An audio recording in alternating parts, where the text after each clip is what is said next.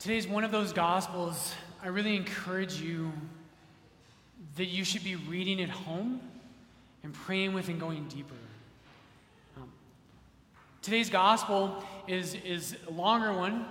You know, there's always an option when there's a long Gospel. You can read the short or the long version. And if you want the short version, you'll have to go to another church. It's so powerful, and I can't get through all of it today. If I had my way, we would just all get Bibles, and we would sit and we would go through this parable in Matthew 13, and we would spend an hour just walking through it. We can't do that. We're going to do our best. But I encourage you, you need to go deeper in your faith.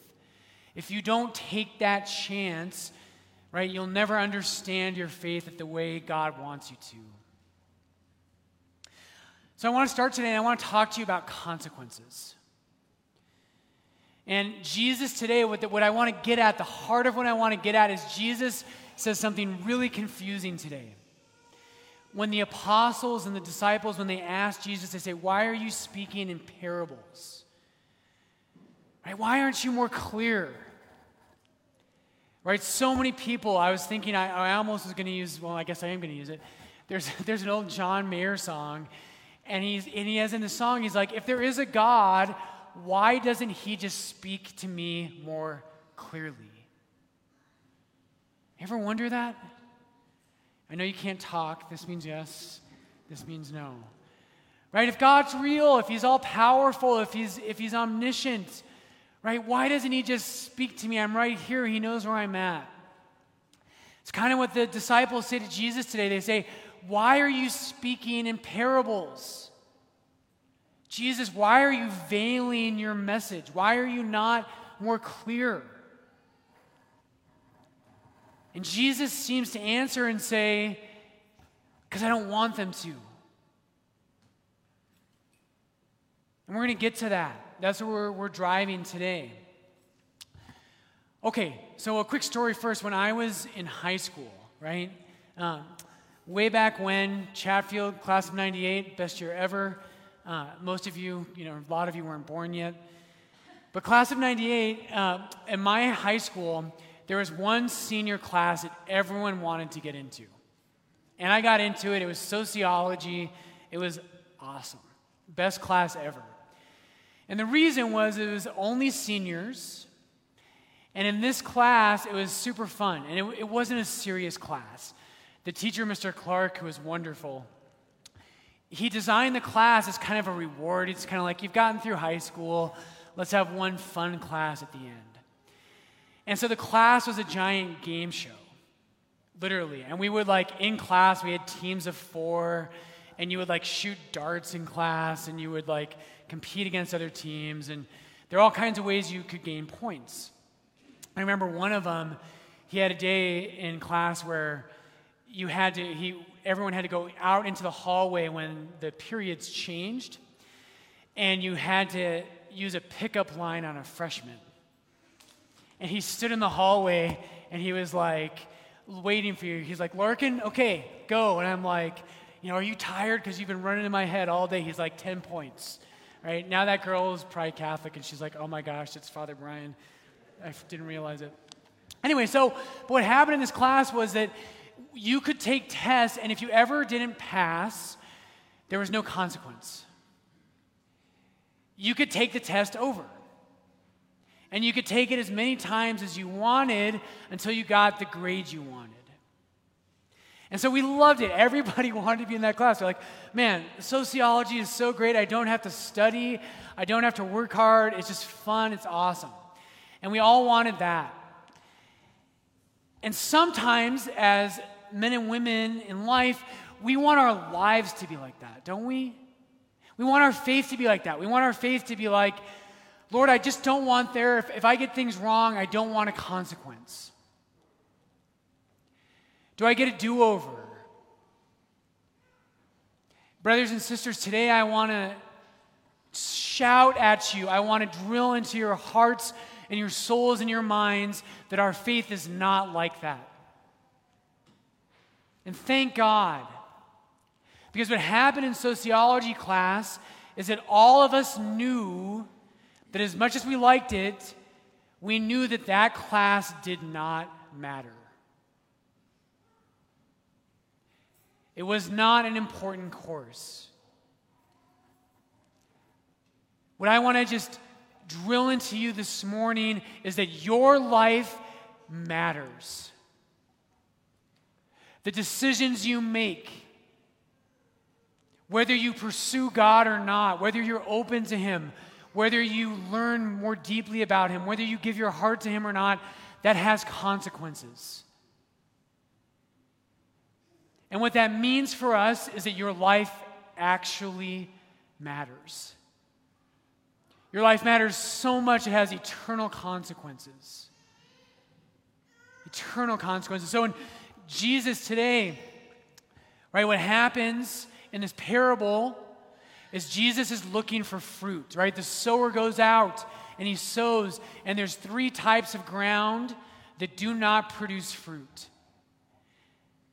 And then there's one type of soil, the rich soil, that produces 3 different folds of fruit when the harvest comes. In your life, in John 15, Jesus talks about this. Jesus says, "By this my Father is glorified, that you bear much fruit." That you bear much fruit.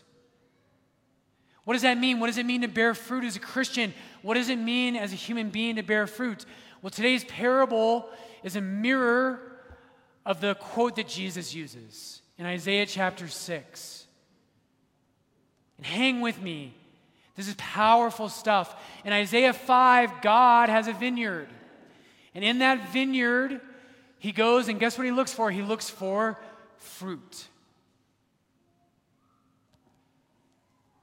So in Isaiah chapter 5, He's looking for that fruit. If I can find my marker. There we go. In Isaiah 5, He goes looking. He says, "My beloved had a vineyard on a fertile hill. He dug it, cleared it of stones. He works hard. He looked for it to yield grapes, but it yielded wild grapes." It looks like the real thing, but it's not the real thing. "For the vineyard of the Lord of hosts is the house of Israel, and the men of Judah are His pleasant planting." And here's what the fruit means. He looked for justice, which in both Hebrew and Greek, justice is the same word as righteousness. Brothers and sisters, God wants you to bear fruit. When He comes looking at harvest time, when He looks in your life, what He is looking for is the fruit of righteousness. Right? He's looking for that. So then Jesus today, in our gospel, in Matthew 13, they say, "Jesus, why aren't you being more clear?" Right? John Mayer's out there somewhere being like, "Hey, I'm right here, God. If you want me to live differently, just come tell me. But I can't seem to hear your voice." And Jesus says in Matthew 13 today, He says, "You shall indeed hear but never understand. You shall see but never perceive. For this people's heart has grown dull, and their eyes are heavy of hearing." Here's what's going on today. Jesus speaks in parables as a judgment on the world.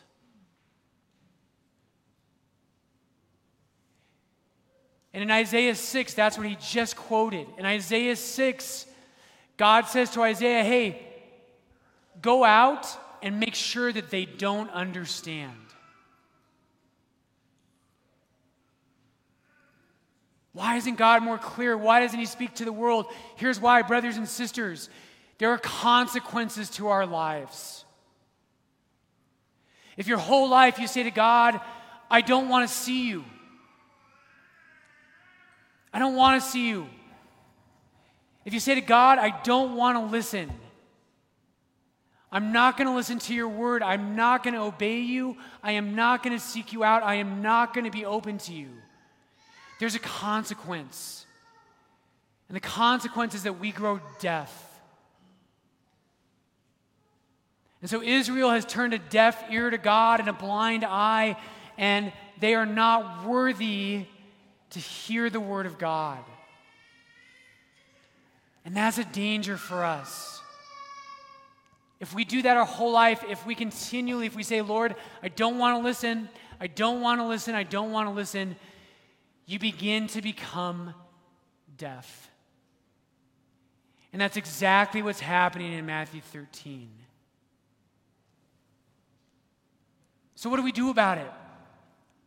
Is there hope? Of course there's hope. Right? Jesus at the end of the parable says, even despite the brokenness of the soil, right?